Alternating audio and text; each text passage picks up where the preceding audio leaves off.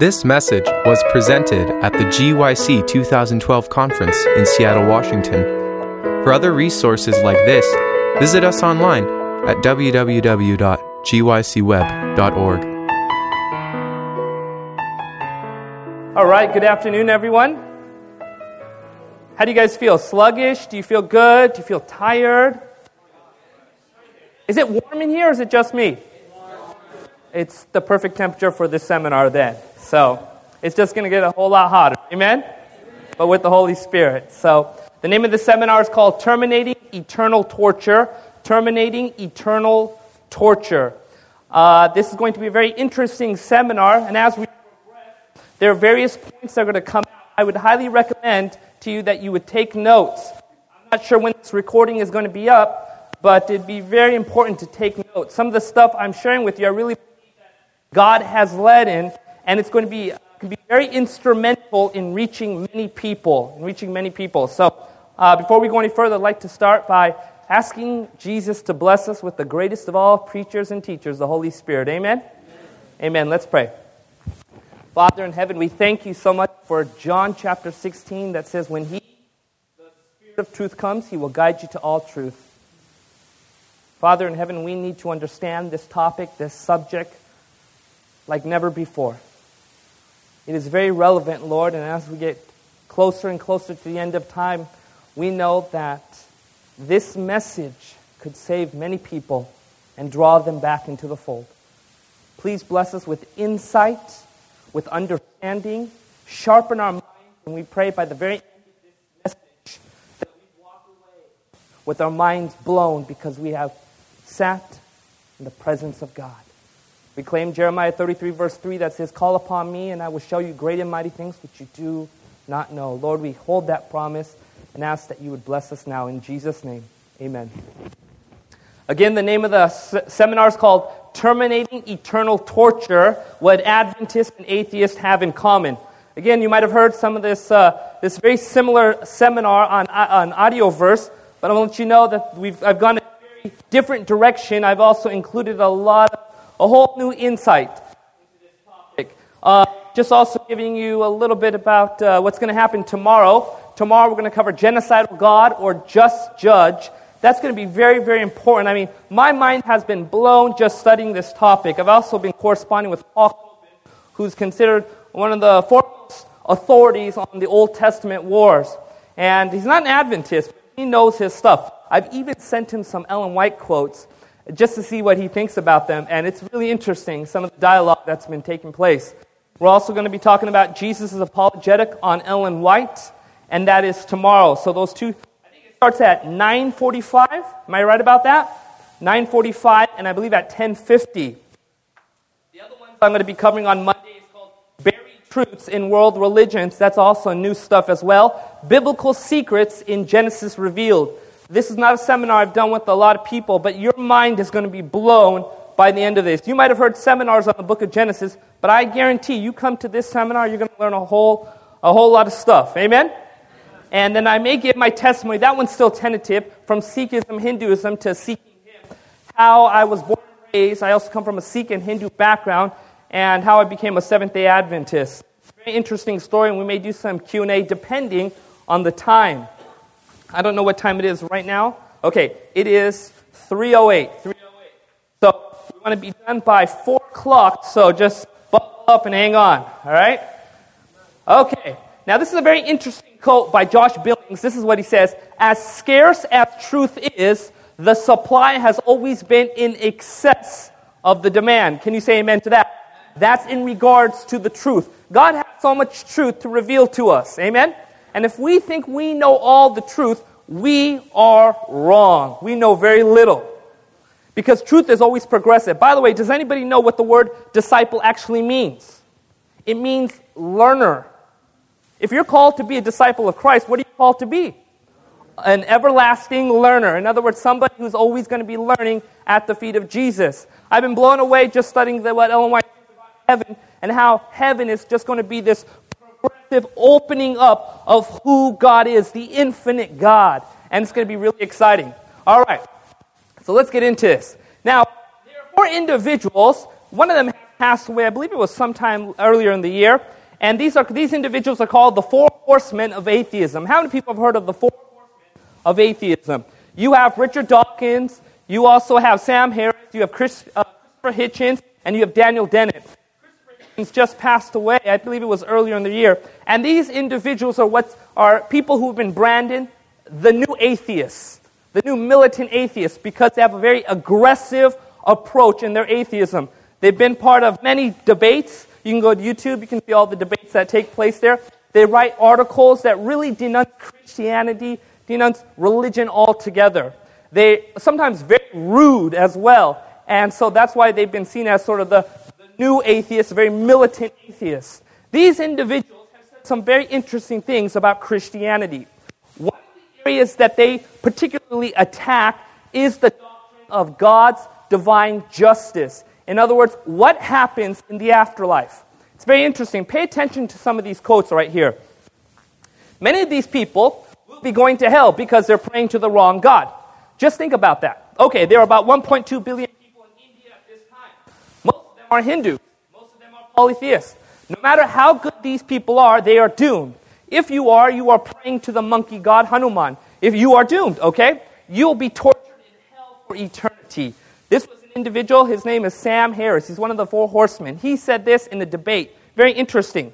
Now watch what this individual says. The extreme horribleness of hell as portrayed by priests and nuns is inflated to compensate for its implausibility. If hell were plausible, it would only have to be moderately unpleasant in order to deter.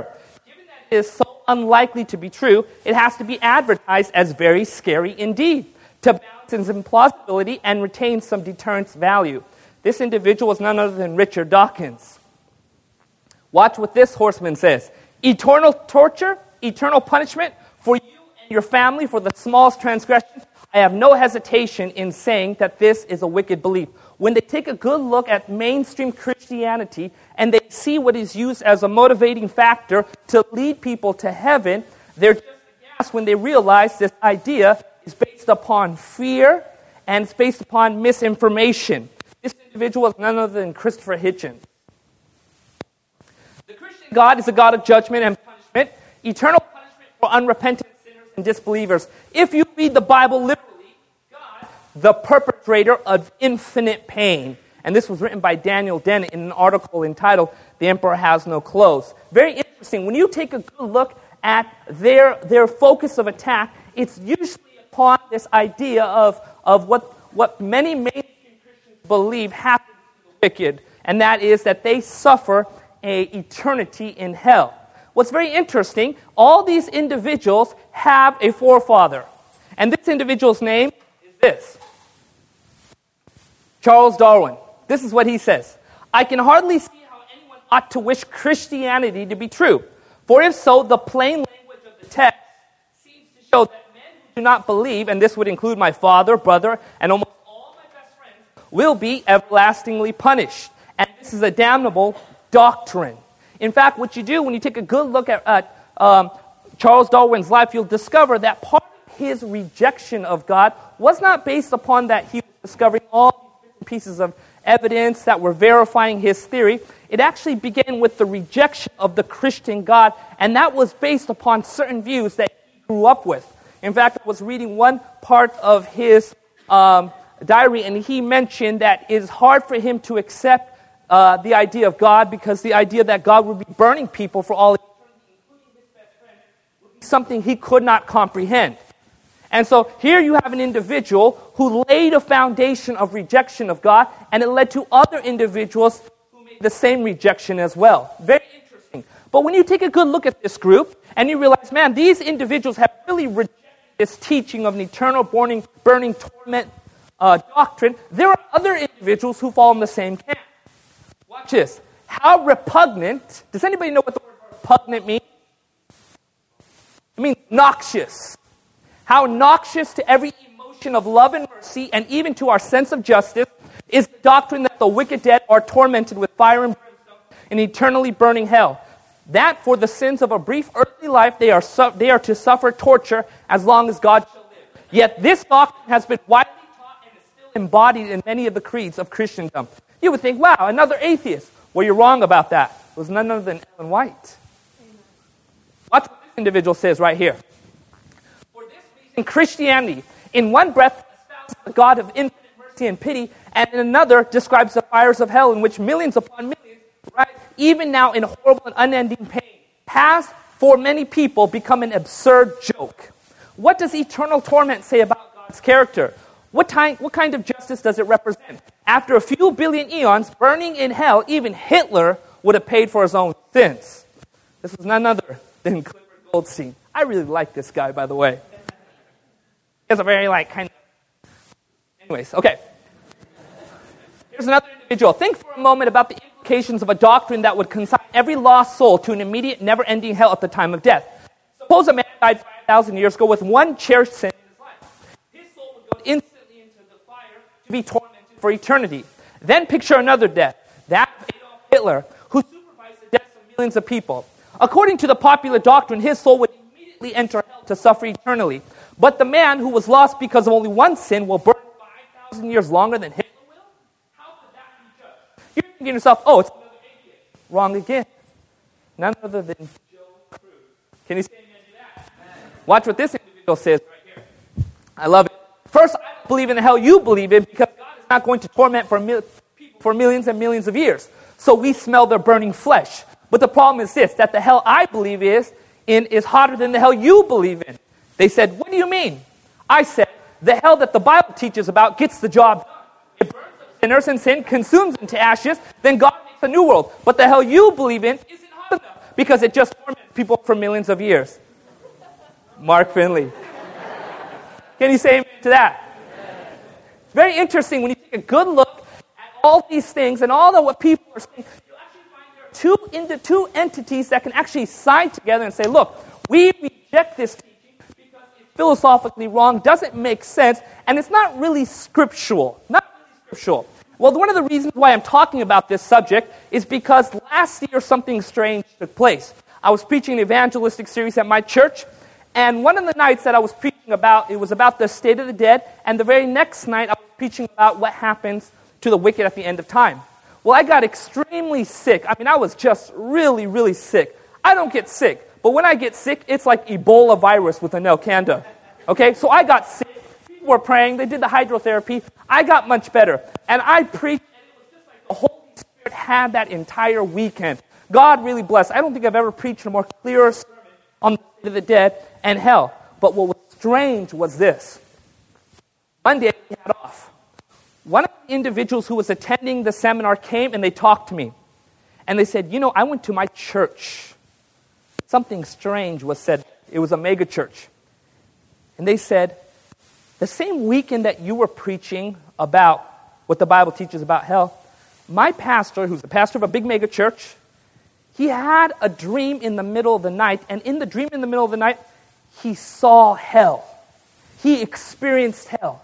And he was feeling the heat, and he could see all the people being tortured and tormented, and how there was no tolerance. They were just progressing in their agony. And as he was just experiencing this, he woke up in a cold sweat. And he said he felt that God had called him to tell his mega church that morning about what God has for those who reject him.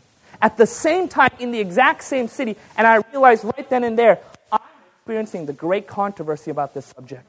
Folks, I want to let you know something. The devil does not want this teaching to be told. Winston Churchill, he has this very interesting quote. I'm going to adapt it a little bit. He said, the truth is the most important thing. It's so important, it's often hidden by a bodyguard of lies. Very interesting. In a time when universal deceit, telling the truth, is a what? Revolutionary act. Simply so, because pervasive on our planet today is some of the most sinister lies concerning the character of God. It has been perpetuated for generations that for the lost in expected afterlife of endless, unceasing, fiery torment awaits them where there is no mercy, no tolerance, and only an infinitude of progressive agony. The redeemed will spend eternity joyful and relishing the bliss of heaven, while the unsaved below are ever suffering for one lifetime of deeds. Those who propose such a view believe that it is perfectly consistent biblically and that it is philosophically harmonious with the picture of an all-loving God. Thinkers and scholars alike have pondered about the plausibility of an actual eternal hell. However, as of more recently, this traditional view has been seriously challenged. But there have always been entities that have always warred against such questionable doctrines. One school of thought being atheism, and the other, Seventh-day Adventism. Both see the fallacious misuse of philosophy and or scripture to defend medieval views. Unfortunately, where one entity has re-examined the scripture, the other has completely abandoned it. Such is the fruit of lies. And such must be viewed as entirely evil, disgusting, revolting, illogical, inhumane, irreconcilable, and above all, worthy of the lake of fire. Can you say amen to that? It is high time to proclaim the accurate truth about the judgment like never before. And if the truth be treason, then revolutionaries we must be in this world of lies. Amen? The Protestant Reformation is not over. All right. Just to give you an understanding about this, there was a debate that took place in 1994 with one of what's considered the greatest Christian apologists, in other words, someone who defends mainstream Christian views, and that's William Lane Craig. He's debated probably more atheists than any other Christian apologist. He took on an atheist by the name of Raymond D. Bradley. And in this debate, Raymond took the forefront, and he began to say some very interesting things to William Lane Craig.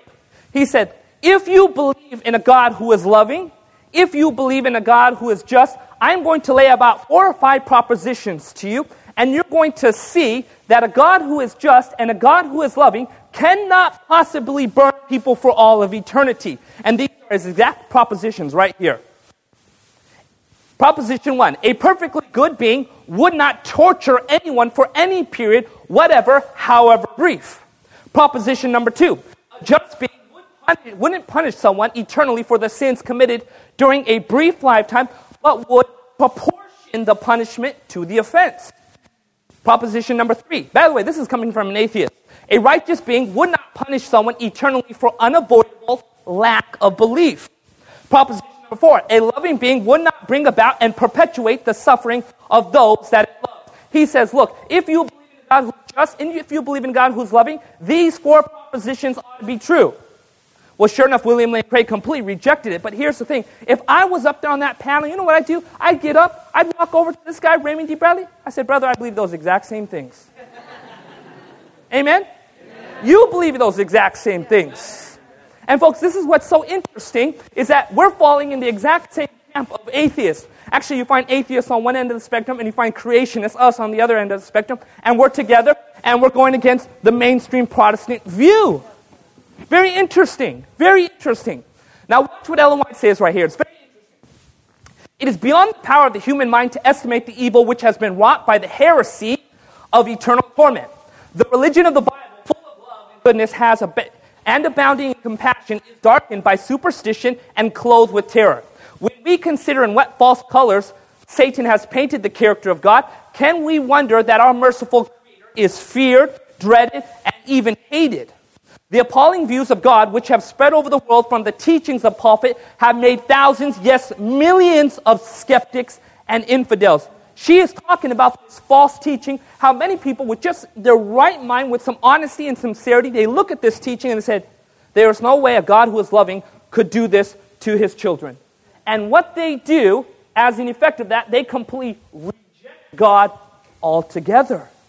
So this is one response to this lie, is a complete rejection of everything that Christianity holds. Very interesting. There is another option that some individuals go to when they take a good look at this heresy. And it's what Ellen White says right here. A large class, is it a small class? A large class, in other words, a lot of people to whom the doctrine of eternal torment is revolting are driven to the opposite error. They see that the scriptures represent God as a being of love and compassion, and they cannot believe that he will consign his creatures to the fires of eternally burning hell. But holding that the soul is naturally immortal, they see no alternative but to conclude that all mankind will finally be saved. And this is very interesting. She is talking about what would happen when some people begin to look honestly at this view. And sure enough, there's been some individuals who've actually breached mainstream Christian views, and they swung the entire way. One individual's name is Rob Bell. You guys heard of Rob Bell, right? What's so interesting about this, he's not being forthright, but when you read his book, Love, he's basically leading all the paths right down to this conclusion. Very interesting. But the problem, when you take a good look at this view, is, wait a minute, how could it be that someone who is evil, someone who is wicked, could ever be in heaven and still retain their freedom of choice? So there's another obstacle that's presented here. Very interesting. You are seeing the fruit of these lies. What's happened recently is that because of this Rob Bell guy, because of this one individual who's actually just preached, who's actually just gone to the other camp, a lot of other pastors and well-known evangelicals have also left the mainstream view. It's very interesting. There was a man by the name of Kevin Miller. He just did this documentary. It came out in September. I'm going to share it with you, the trailer. Okay? I highly recommend that you see this documentary. He is not taking a stance in this documentary. What he simply says is, look, we need to take a second look at the question of hell. The question of hell. In fact, what's so interesting, I was reading an article that he wrote. He said that when 2 months when he was in this project, 2 months into this project, he said Rob Bell came out with this book called Love Wins. And he said he believed God was showing him that this needed to come out. All right, now I'm going to show you this trailer right now. By the way, this is what it says on that actual website. Does hell exist? If so, who ends up there and why? Featuring eclectic groups of authors, theologians, pastors, social commentators, and musicians, Hellbound is a provocative feature-length documentary that will ensure you will never look at hell the same way again. Coming to theaters in fall 2012. And here is that trailer. If you have a paradigm that doesn't allow you to ask questions... By the way, there's this little raunchy music in there. And inside the traditional paradigm of Dante's Hell, Inferno, you're not allowed to ask all kinds of questions.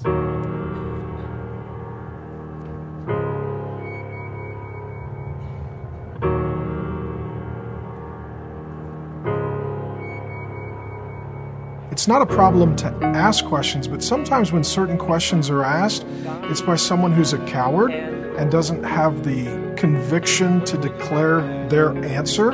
The notion that there really isn't hell is simply a wussy effort to make God a nice guy. Can anyone really believe that Hitler's had a second chance? I don't think so. So ultimately, the panoply of Scripture is pointing to one thing, and that is either reconciliation with God or separation from God. Every day! Just take a step back a little bit and hear how that sounds. You better accept Jesus Christ or you're going to burn forever in hell. Oh, God loves you. You often find folks whose map is the territory. If you disagree with them, you're not disagreeing with them, you're disagreeing with God. I use the language of national and state borders or boundaries. I can work with anybody in the state borders, but I can't partner with anyone who's crossed a national border. I got to tell you, that's not a good way to be. If someone's got a position or argument and you think it's wrong, then why do you fear looking at it? Truth shouldn't have anything to fear. It's rather amazing to me that more people aren't saying this can't be right.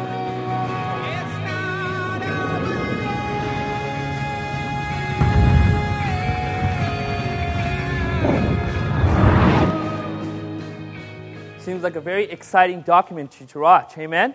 But here's the thing. You have these individuals who are now rejecting this teaching, this mainstream teaching, and who are looking for answers. But here's the most remarkable thing. Many of them are unaware of the Seventh-day Adventist biblical understanding of hell. And you know how I know this? Because if you go onto this website, there was a survey that was being done. Okay? Now take a good look at this survey and see the results. And they'll show you very clearly where Seventh-day Adventists rank in their understanding of what hell is. Eternal torment, 40% people believe in eternal torment.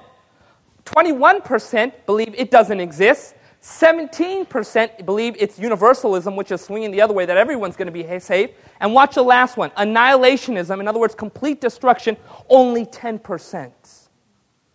Folks, that alarms me because it helps me to understand, wait a minute, there must not be a lot of people who actually understand the biblically accurate view of what the Bible teaches about hellfire. Can you say amen to that? And that's why it's very important for Seventh-day Adventists like us to share the message. What I'm going to continue with in this presentation, I'm just kind of bringing up modern issues, but we're going to be going towards how can we share a strong apologetics when it comes to this teaching about hell. Very interesting. There's another movie that's come out. Has anybody heard of this movie? It's called Hell and Mr. Fudge, right? Have you seen the trailer for this? Okay, well, I'm going to show you the trailer as well. What's so interesting, I actually had a personal interview with Mr. Fudge, Edward Fudge, and I'm going to talk about that in just a bit. And by the way, he is not a Seventh-day Adventist, but here's his trailer right here for his movie. By the way, this is made by Seventh-day Adventists. I believe in January is when they start really advertising this. Well, I was approached by a Canadian fellow named Robert Smead, and he's been consumed with this whole idea of hell. Well, this fellow had read some of my articles and offered to pay me a little money to study the subject, so that is what I'm prepared to do.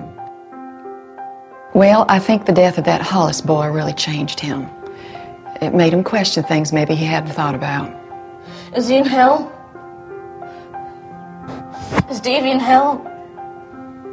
You see, when you have a friend and then suddenly he's gone, and you're told he's burning forever in hell, that would change you. That would change anybody. Now, Edward, you realize you're attacking the very foundation of Christian religion. Folks are partial to the truth that they've already got. What's a kid doing burning forever in hell? Would a loving God really do that?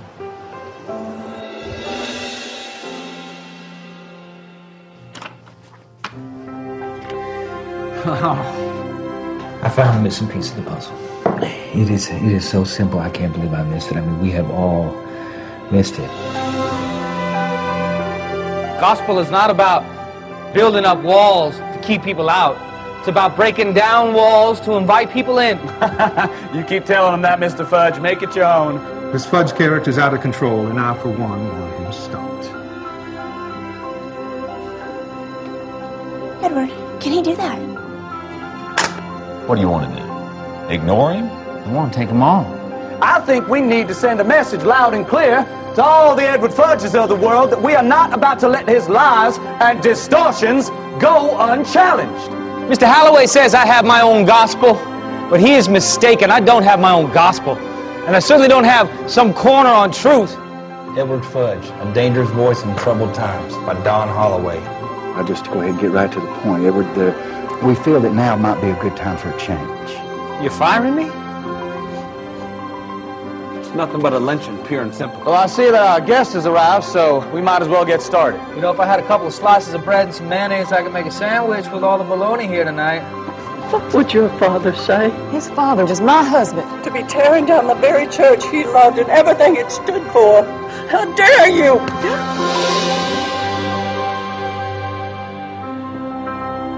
You know, it's really hard to see you like this. You just wait until all of evangelical Christendom shows up at your doorstep, ready for some serious grilling.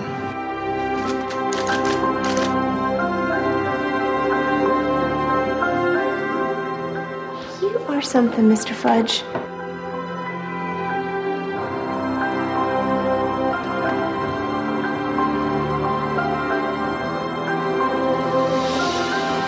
You don't have to solve every mystery.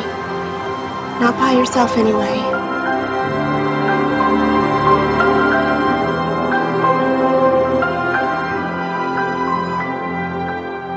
It's a tear in your eyes, doesn't it? A little sensitive when it comes to the subject. But this is an individual, his name is Edward Fudge. Let me just tell you about Edward Fudge. He was an individual, he was a lawyer, a Christian lawyer, wasn't an Adventist. One individual who was kind of a wealthy individual who was actually a former Seventh-day Adventist, very prominent Seventh-day Adventist, had completely rejected, it was Robert Brimsby, some of you guys may know who he is, completely rejected everything that was Seventh-day Adventist. I believe he still lives in Australia. I'm not quite sure about that. Completely rejected everything that was Seventh-day Adventist. But he was still troubled about this question about hell. So he didn't want to go to a Seventh-day Adventist because he knew what would come back. So he actually hired this lawyer who he knew to be an honest man. He said to him, he said, look, I'm going to pay you some money, and I want you to study out this topic, and I want you to be completely honest with what Scripture teaches. Well, this individual, Edward Fudge, began to pray and began to study out what the Bible teaches and came to the exact same conclusions as Seventh-day Adventists believe. Can you say amen to that? Folks, the truth is the truth. Amen? Now, what was so interesting, as I was talking to him, I was quizzing him, I was just seeing where he was at. The man is a very godly man. He knows this stuff too. He knew very well about the doctrine of the second death and what happened at the cross. In fact, while we were talking about the cross over the phone, he started weeping and crying. This man has an understanding of the second death and what happened at the cross. Very interesting. Yet he does not have all the light. In fact, what was so funny, it was like, I asked him, there was a bit of pause, and I said, hey, can I ask you a question? And he's like, I bet you I know what your next question is. I said, what is it? He said, you're going to ask me if I've studied out the Sabbath with as much intensity as I've studied out this teaching. And I was like, how'd you know? He's like, I've talked to a lot of Adventists. And you know what he said? He said, look, I haven't. Let me just be honest with you. I haven't studied out the topic, but I do believe the Sabbath is Saturday. Very interesting. Now, this is where it gets even more interesting. He said 2 years ago he was involved with a debate with the well-known evangelical minister at Biola. Does anybody know where Biola campus is down in Southern California? Well-known evangelical college. He said he went down there for a debate about hell. He was to present his view, annihilation, in other words, when God completely destroys sinners, and he was to go against another well-known evangelical who was going to present views that God is going to destroy the wicked or going to burn the wicked for all of eternity. And in this debate, he said half an hour before the debate started, the 400-plus seating auditorium was completely packed. Then he said when the debate started, they had to turn away so many people, which tells me a lot of people are asking questions. Right. Now, you ready for this? Oh, this one's going to come across as a right jab to you. And then this is what Edward Fudge said to me at the very end, and he says, and you Adventists, oh, you can see where this is going. You Adventists have this truth, and you're hiding it under a rock. I said, I'm not hiding under a rock. But here's the thing, folks. God wants us to share this message with a lot of people, amen? And a lot of people want to know this message. I have done so many Bible studies. I've baptized a number of people. And when I present this topic, you can just see the change in their face and how their countenance goes from being fallen to just starts glowing. Every time I've given this Bible study, I said, and hell isn't forever. What? And it's like they're just a brand new person all of a sudden. Folks, because even when I was born and raised a Hindu, I come from a Sikh background. When I first learned this truth, in fact, one of the reasons why I stayed away from Christianity was because of this teaching. I was given these it was their version of glow. It was a little bit cheaper. But, what it showed a little cartoon figure. He was between two places, and there God was offering him the cross and heaven, and there was clouds, and there were angels. On the other side, there was just fiery turmoil where there were these souls that were burning and writhing in pain. And this is what the loving God wants to do for you. And it was very difficult for me. But I never forgot when my Sabbath school instructor gave me Bible studies and I learned this topic, I never forgot that moment when I stepped out of the Sabbath school. And it was like the sun was shining again. And the birds were chirping. And the sky, it was clear all day, but it was just a beautiful experience. And I realized, wait a minute, my motivation for going to heaven doesn't have to be hell. Amen. My motivation for going to heaven is heaven. Can you say amen to that? Amen. Now, there are a lot of credible scholars who just probably in the last 30, 40 years who've also taken this stance. But this is what I want you to understand. One of the reasons why a lot of these well-known evangelicals are blasting these universalists is because philosophically they're coming at their arguments, well, just that's it, philosophically and not really scripturally. But there has been a number of scholars, non-Adventist scholars, who've come to the same conclusion as Seventh-day Adventists. One individual's name was F.F. Bruce, well-known and well-respected in the evangelical world. Annihilation, that's just another word for complete destruction, is certainly an acceptable interpretation of the relevant New Testament passages. Eternal conscious torment is incompatible with the revealed, that's a key word, character of God. John Stott, anybody know who he is? He passed away. This brother was so respected. He was just got so many awards and just respect from evangelicals. Look what he said. I do not dogmatize about the position to which I come. I hold it tentatively. I believe that the ultimate annihilation of the wicked should at least be accepted as a legitimate, biblically founded alternative to their eternal conscious torment. Anybody know who John Piper is? John Piper is a well-known evangelical, probably one of the most popular well-known evangelical preachers that are out there. And he is completely on the other side of this. He believes that God burns people for all of eternity. But him and John Stott were good friends. In fact, John Stott was considered his mentor. And so when John Stott took to this position, it really caused some tension. In fact, I was looking at some of the correspondence that was taking place. And John Piper started saying, well, John Stott's coming to some unusual conclusions. And it was so interesting. Some of the letters that John Stott wrote back to Piper was simply, look, you're just a young kid. You don't know about this topic. They were just good friends like that. But it's very interesting. This man was an extremely humble man and very scripturally based. And this is why it caused so much tension in the Christian world, is because this man wasn't just bringing philosophy, he was bringing scripture. Amen. Very interesting, very interesting. Here's another one, John Wenham, who's also known as a well-known Greek New Testament scholar. In fact, what's so interesting is a lot of evangelical colleges still use his Greek textbook. Folks, these are not just Seventh-day Adventists or individuals off there in the corner. These are well-known evangelicals who have taken to the exact same position as Seventh-day Adventists. Watch what he says right here. It's just so powerful. I feel that the time has come when I must declare my mind honestly. I believe that endless torment is a hideous and unscriptural doctrine which has been a terrible burden on the mind of the church for many centuries and a terrible blot on her presentation of the gospel.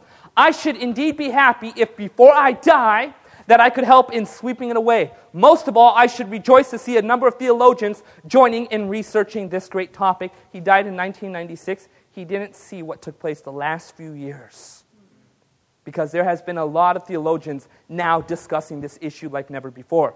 Again, we're just dealing with current issues, and then we're going to deal with an apologetic about hell.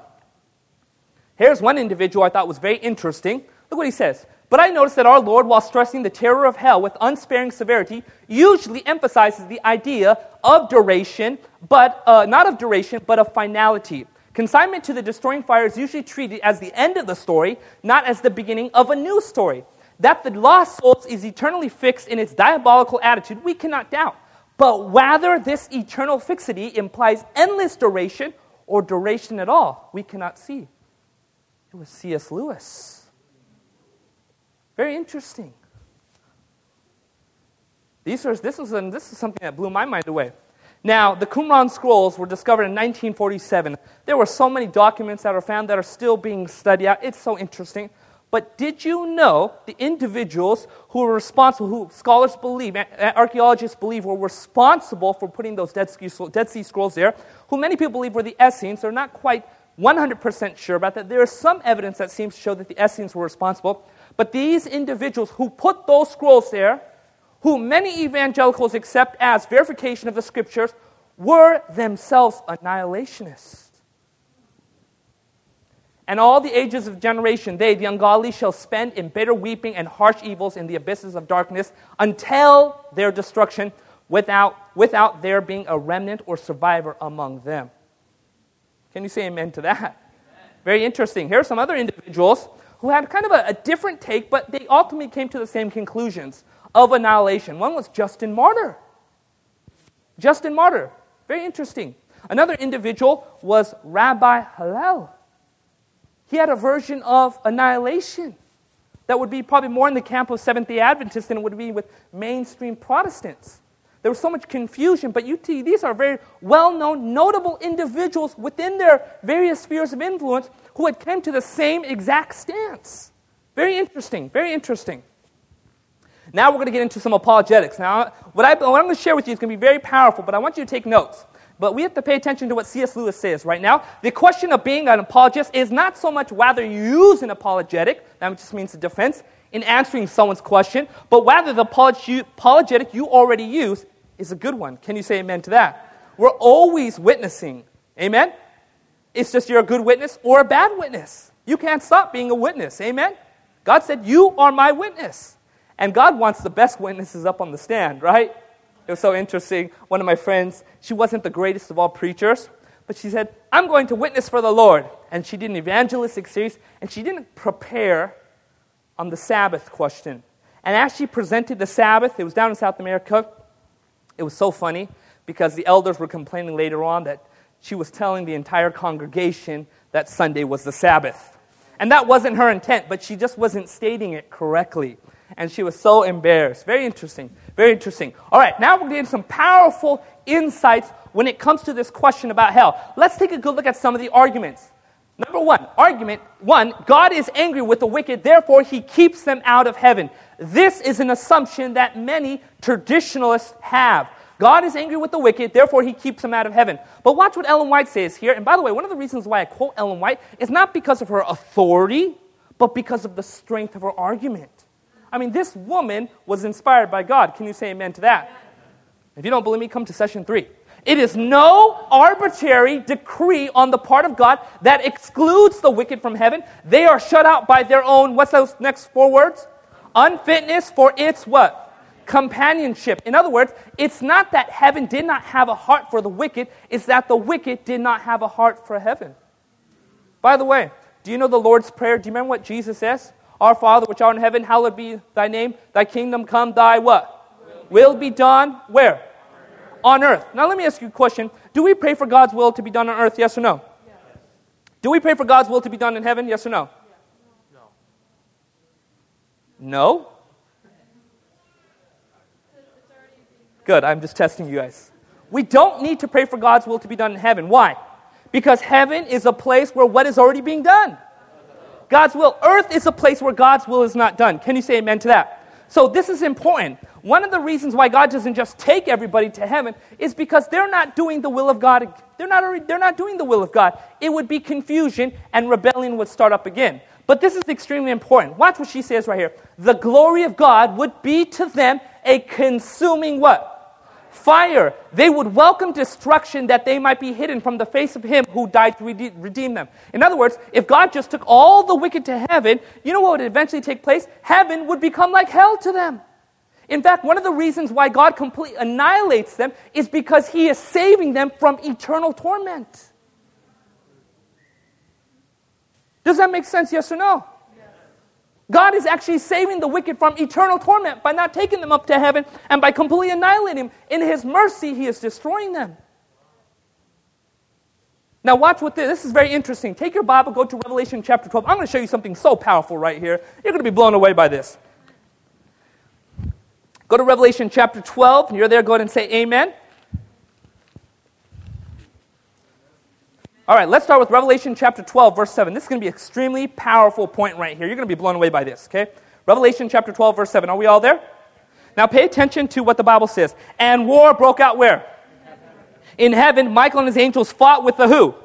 Dragon. And who's the dragon? Is it talking about China? No. The Bible interprets the Bible. Amen? Okay. And the dragon and his angels what? Fought, but they did not what? Prevail, nor was a... Now pay attention to the phrase. Nor was a place found for them in heaven, where? Any longer. By the way, when did this verse take place? It took place at the cross. It took place at the cross. There was sort of an exiling that took place, but ultimately it was heaven that kicked Lucifer out of heaven. Does that make sense, yes or no? In other words, when there was doubt in heaven, Satan had an audience. And when Satan had an audience, he had property. That's one of the reasons why he could visit heaven all the way up to the time of the cross. But eventually, all the unfallen worlds became very convinced about his true character, and Satan was considered unfit for heaven. And that's why the Bible says there was not what? Found for them? A place for them any longer. They were considered unfit for heaven. Now go to Revelation chapter 20. I'm going to show you something very remarkable, and you're going to see what the Bible says about the destruction of the wicked right here. Revelation chapter 20, let's start with verse 11. Revelation 20, verse 11. Are we all there? Then I saw a great white throne, and him who sat on it, whose face the earth and heaven fled away. Now pay attention to the next part. And there was found what? No place for them. This is when the wicked are before God. So what is the Bible teaching right here? That the wicked are no longer fit for earth. That's why the Bible uses the exact same phrase found in talking about Lucifer. He was no longer fit for heaven. Now the Bible's talking about the destruction of the wicked, that they're no longer fit for earth. Does that make sense, yes or no? All right, let's keep going now.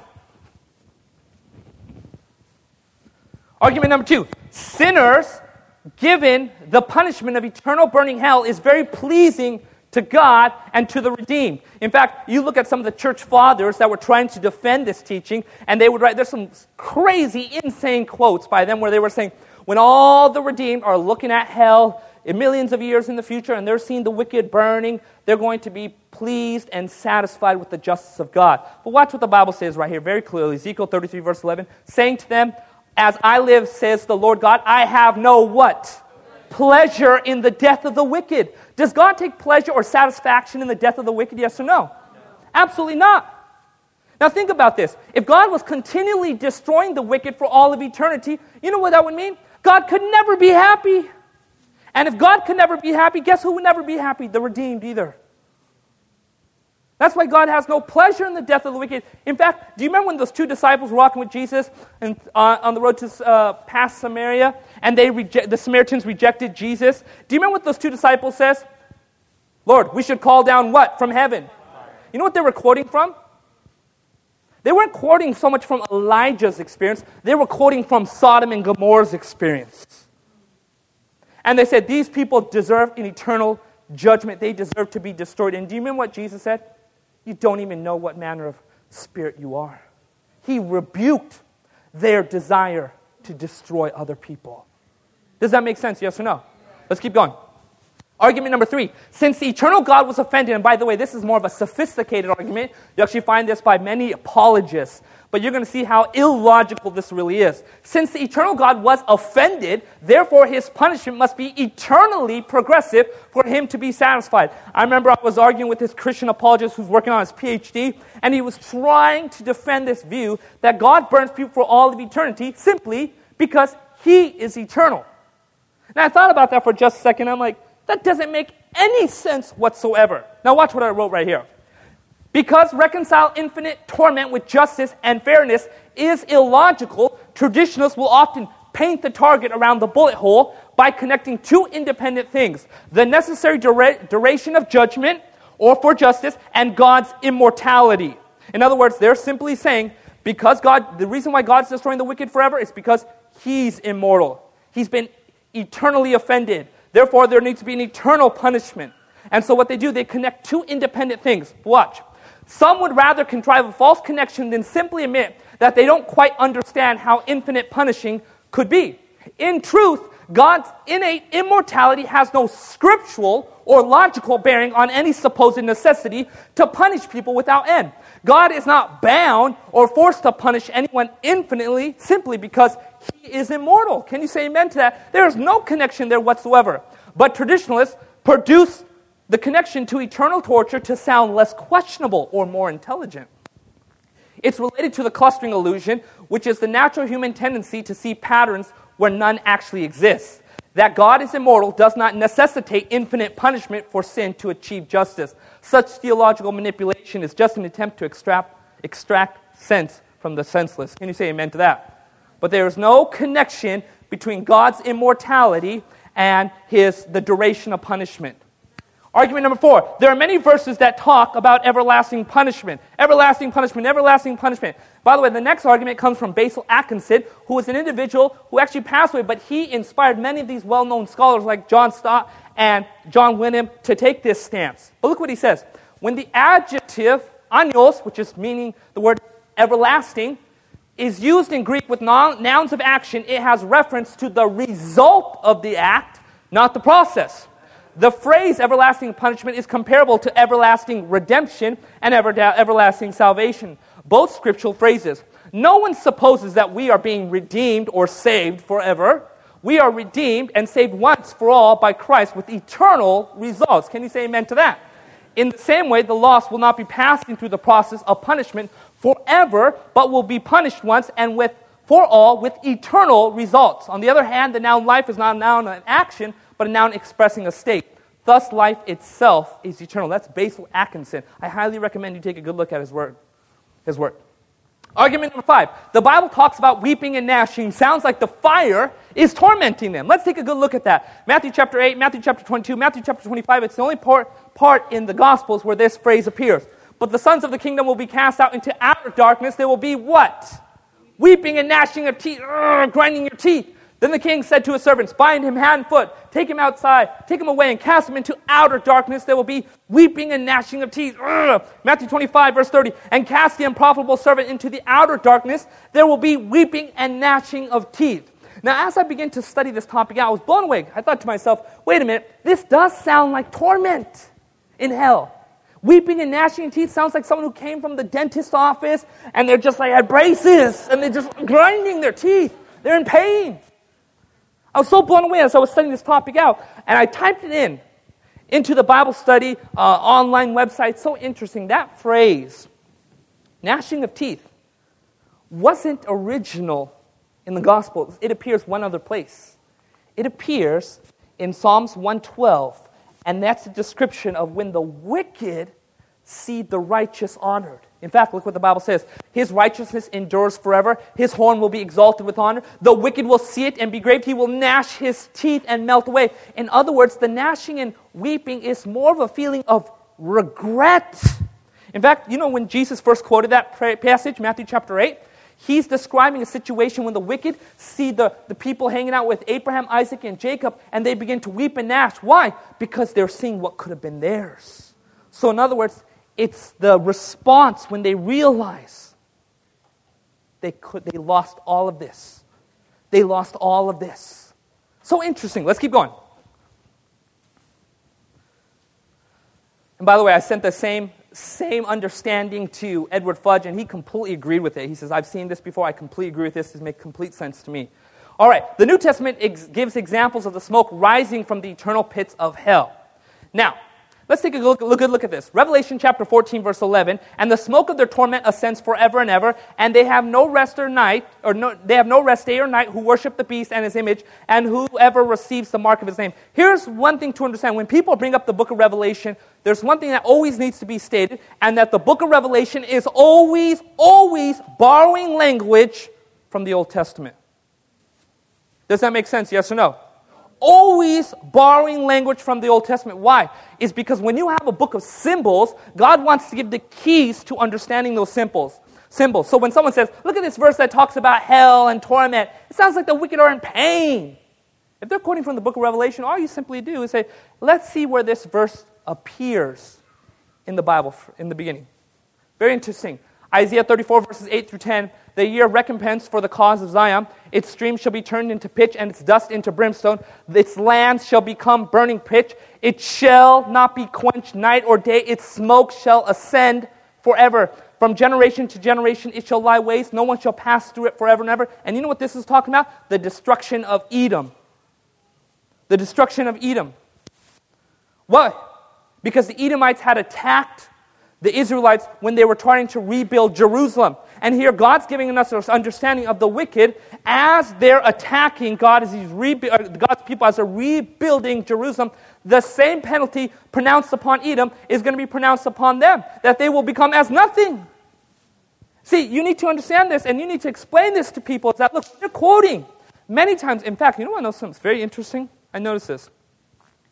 The Old Testament never, pay attention, presents, as far as I can tell, pictures of a fiery hell. It presents pictures of annihilation. Will walk upon their ashes. They shall be no more. Satan will never be no more. Over and over again, throughout the Old Testament, there are pictures of annihilation. It's only in the New Testament that there are pictures that are introduced where God is simply saying, look, it's not just about annihilation. There's going to be some accountability and understanding before the punishment takes place. And it's not going to be comfortable for the wicked. But guess what? Those verses that are used to talk about that are borrowed from the Old Testament, where it was describing nations that were judged and were completely destroyed and obliterated and became as nothing. Very interesting, very interesting. Argument number 7. God judges the wicked and causes them to be punished. Now we're going to take a good look at something. This is going to blow your mind away. Everybody take your Bible, go to Revelation chapter 20. Revelation chapter 20. Revelation chapter 20. We're going to do a little bit of Bible study right here. Revelation chapter 20, if you're there, go ahead and say amen. And by the way, one time I was studying out the doctrine of hell with a young little kid. I was just praying, Lord, what do you want me to share with him when it comes to this teaching? And I was so blown away when God just really impressed me. Teach him about heaven. And I realized that the destruction of the wicked is actually minimized in the book of Revelation. It's actually, heaven is maximized in the book of Revelation. Can you say amen to that? Very interesting. All right, we are going to Revelation chapter 20. I want you to pay attention to the very first verse. Revelation 20, starting with verse 1. Then I saw another angel coming down from heaven having the key to the what? Bottomless pit. That Greek word, now pay attention to this, is the word abusos. It appears one other time in the Gospel of Luke when the demons are coming to Jesus and they said, have you come to send us to the pit? The abusos. Now why am I bringing this up? Because the wicked angels know something. They know there's a judgment. In fact, you look at several of the verses that talk about when the demons are speaking to Jesus. You know what they bring up over and over again? You've come to torment us before the time. Have you come to judge us? The wicked angels know that there is a judgment. The question is this: they don't know when that judgment is. Now I'm going to make this case. You read the book of Jude. The Bible says that they're reserved in judgment, in everlasting chains, in darkness. They're kept in the dark about when their judgment is. They know there's a judgment. This is not about survival for these angels anymore. Completely psychotic. They're about making sure you don't get to heaven and take their place.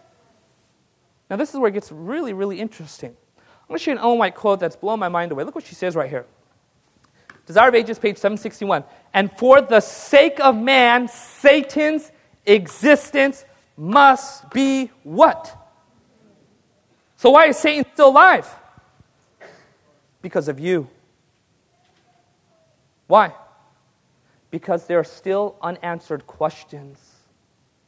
And God is keeping him, he is perpetuating his existence because there are still unanswered questions for humanity that need to be answered. Pay attention to that key word, by the way. Satan's existence must be what? Let's keep going. I'm going to show you something very interesting. Revelation 20, starting with verse 2. He laid a hold of the dragon, that serpent of old, who is the devil and Satan, and bound him for 1,000 years. He cast him into the bottomless pit, shut him up, set a seal on him, so that he should deceive the nations no more till the 1,000 years were finished. But after these things, he what? Must be released. In other words, there are still unanswered questions. Well, what's the big deal about unanswered questions? Unanswered questions for humanity means an unresolved race. An unresolved race means an unsecure universe. An unsecure universe means an unknown eternity. An unknown eternity means the return of Lucifer.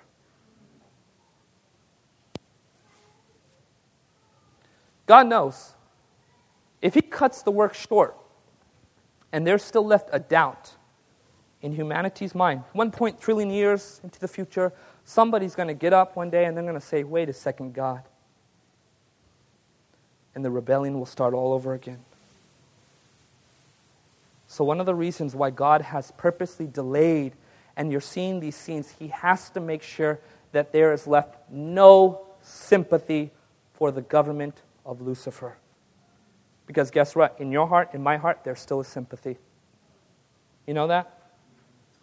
And by the way, do you know what is destroyed before the 1,000 years at the second coming of Jesus? It says in Revelation chapter 19, the beast and the false prophet were thrown into the lake of fire. And then at the end of it, at the end of the 1,000 years, the Bible says, then Satan was destroyed, thrown into the lake of fire where the beast and false prophet are. Do you know what the beast and false prophet are? They're religious, political governments. In other words, what is destroyed at the second coming is the government of humanity. But it is only at the destruction of Satan is the government of Satan completely destroyed. Does that make sense, yes or no? Okay, let's continue with this.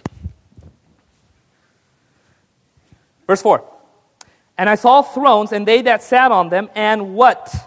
Judgment was committed to them. I saw the souls of those who had been beheaded for their witness to Jesus and for the word of God, who had not worshipped the beast or his image, and had not received his mark on their foreheads or on their hands. And they lived and reigned with Christ for 1,000 years. But the rest of the dead did not live again until the 1,000 years were finished. This is the first resurrection. That's connection to the verse 6. Blessed and holy is he who has part of the first resurrection. Over such the second death has no power, but they shall be priests of God and of Christ, and shall reign with him for 1,000 years. By the way, the book of Revelation says in chapter 1 that we're called to be priests and we're called to be kings. Do you know when we're called to be priests? During the 1,000 years. Do you know when we're called to be kings? After the 1,000 years. Do you know the difference? A priest is a ruler, is a spiritual ruler, and a king is an earthly ruler over land, territory. And that's why the Bible says right here in this particular part, emphasizing the priesthood part. You know what happens during the 1,000 years? The righteous go over the books of the wicked. But here's the most remarkable thing. Do you know what is used in judging the wicked? What is the standard?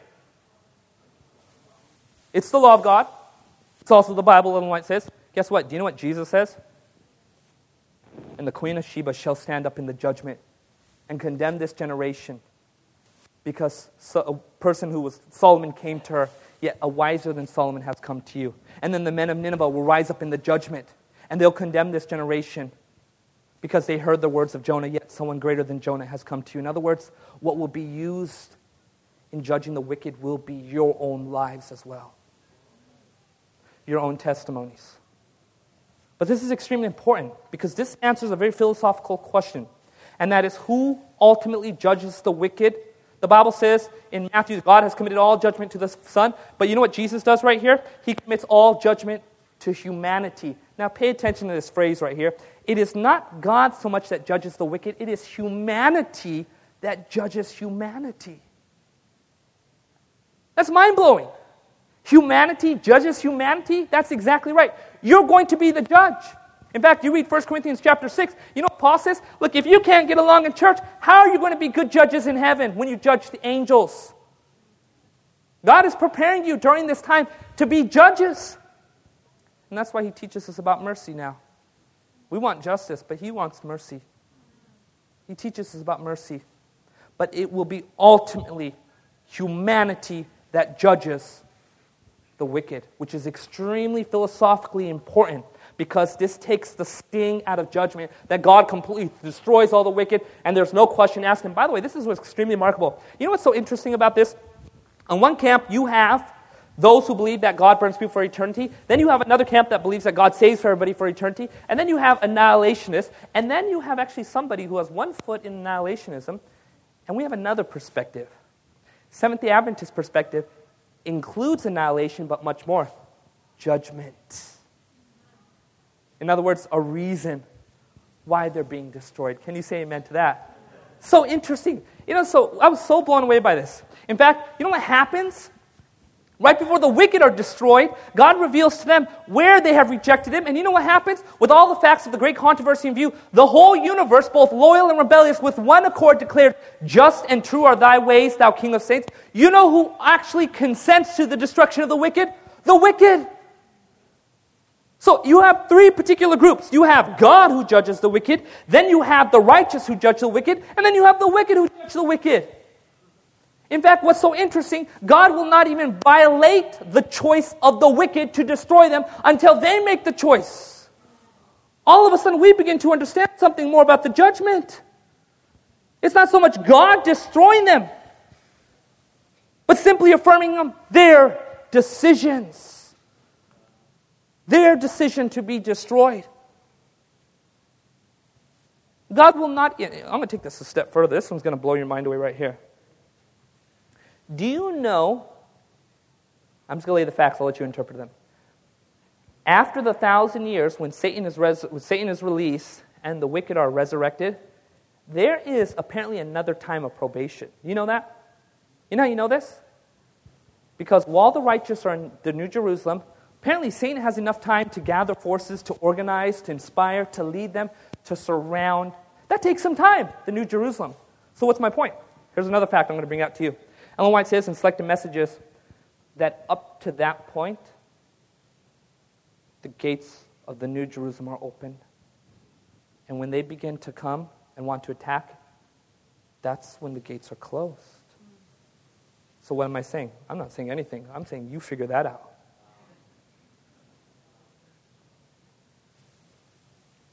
This judgment message is extremely deep, huh? There's much for us to understand and study. Let's keep going. Argument chapter 8. What time is it, by the way?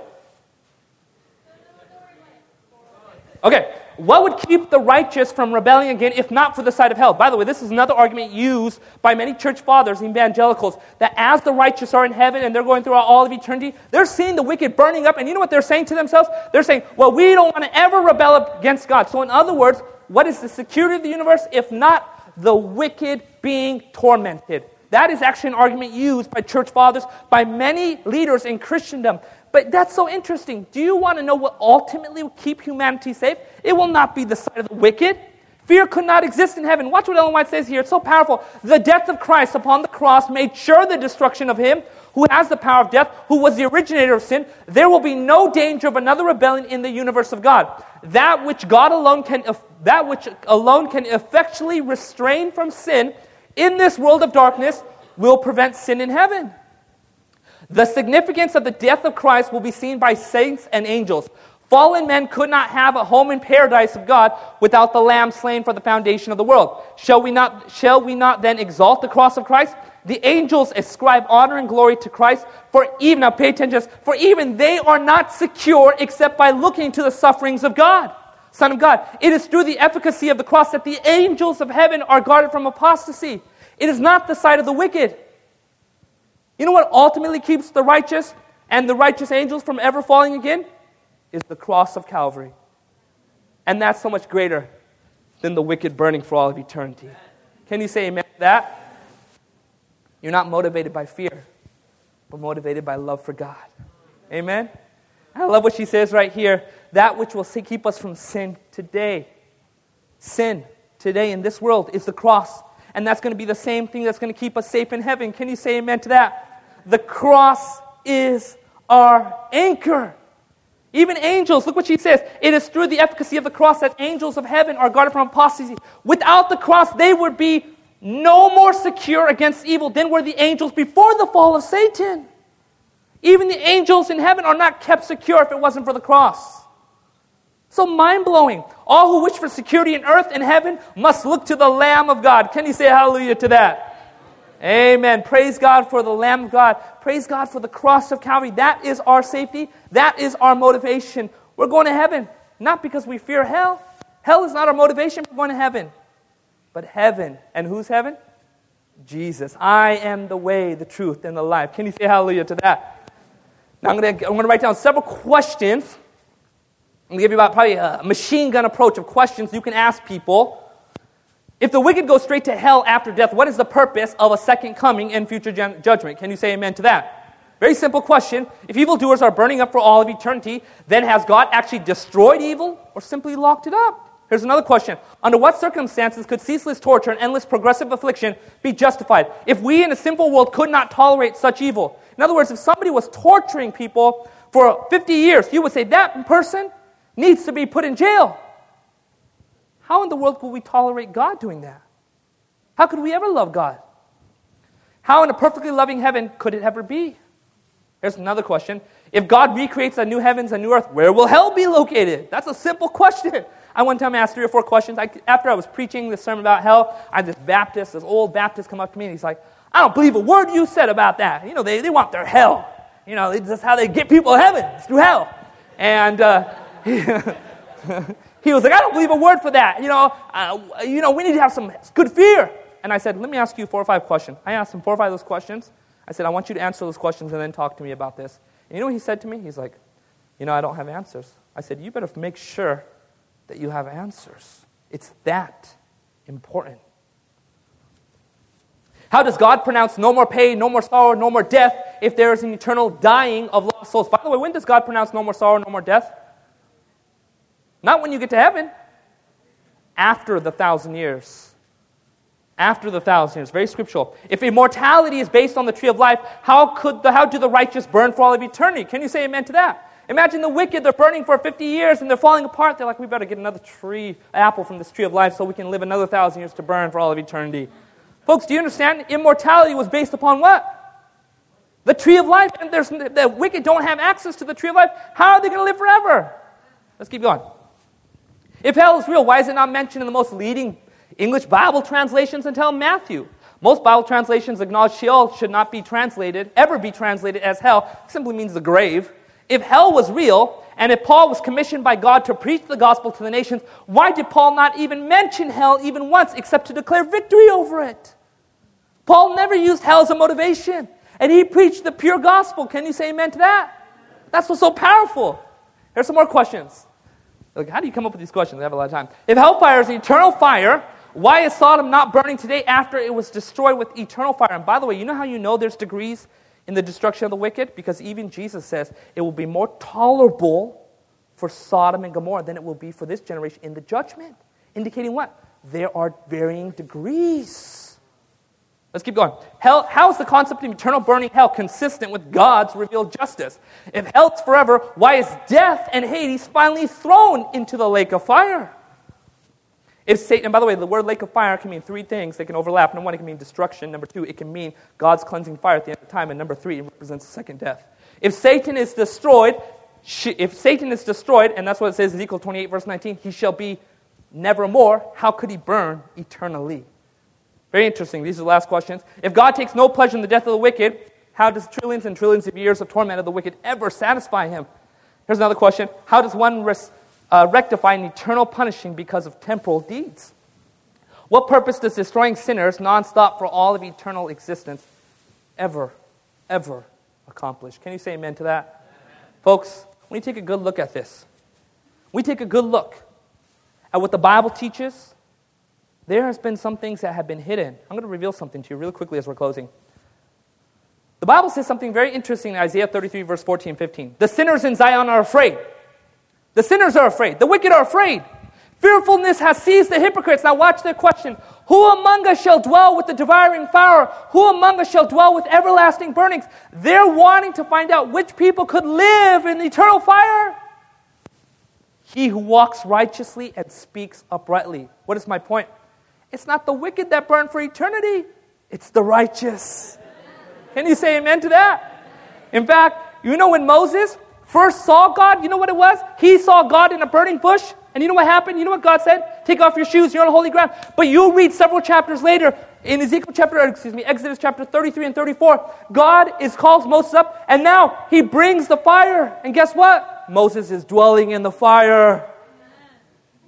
40 days without food. When in the very beginning, he had to keep a distance to God. The Bible doesn't teach God causes a consuming fire, but God is a consuming fire. And as Moses got to know God, he was able to take a step closer and a step closer. And finally, he went into the fire of God. What type of people will dwell with the everlasting fires? The righteous. Can you say amen to that? Daniel chapter 12, those who are wise shall shine like the brightness of the firmament, and those who turn many to righteousness like the stars forever. And what the stars doing? They're burning. You get to dwell in the fire of God for all of eternity. Can you say amen to that? You're the one that's going to burn forever. Hallelujah.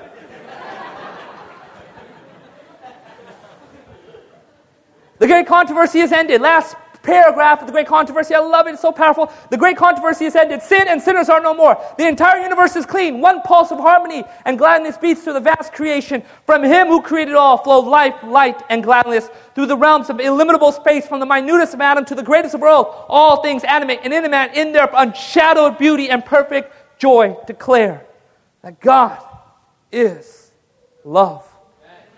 Can you say amen to that? Every being will acknowledge that when they see all the facts one day. Folks, God wants us to be in the New Jerusalem with him. Amen? And dwelling in the light of eternity with him. There's so much he wants to share.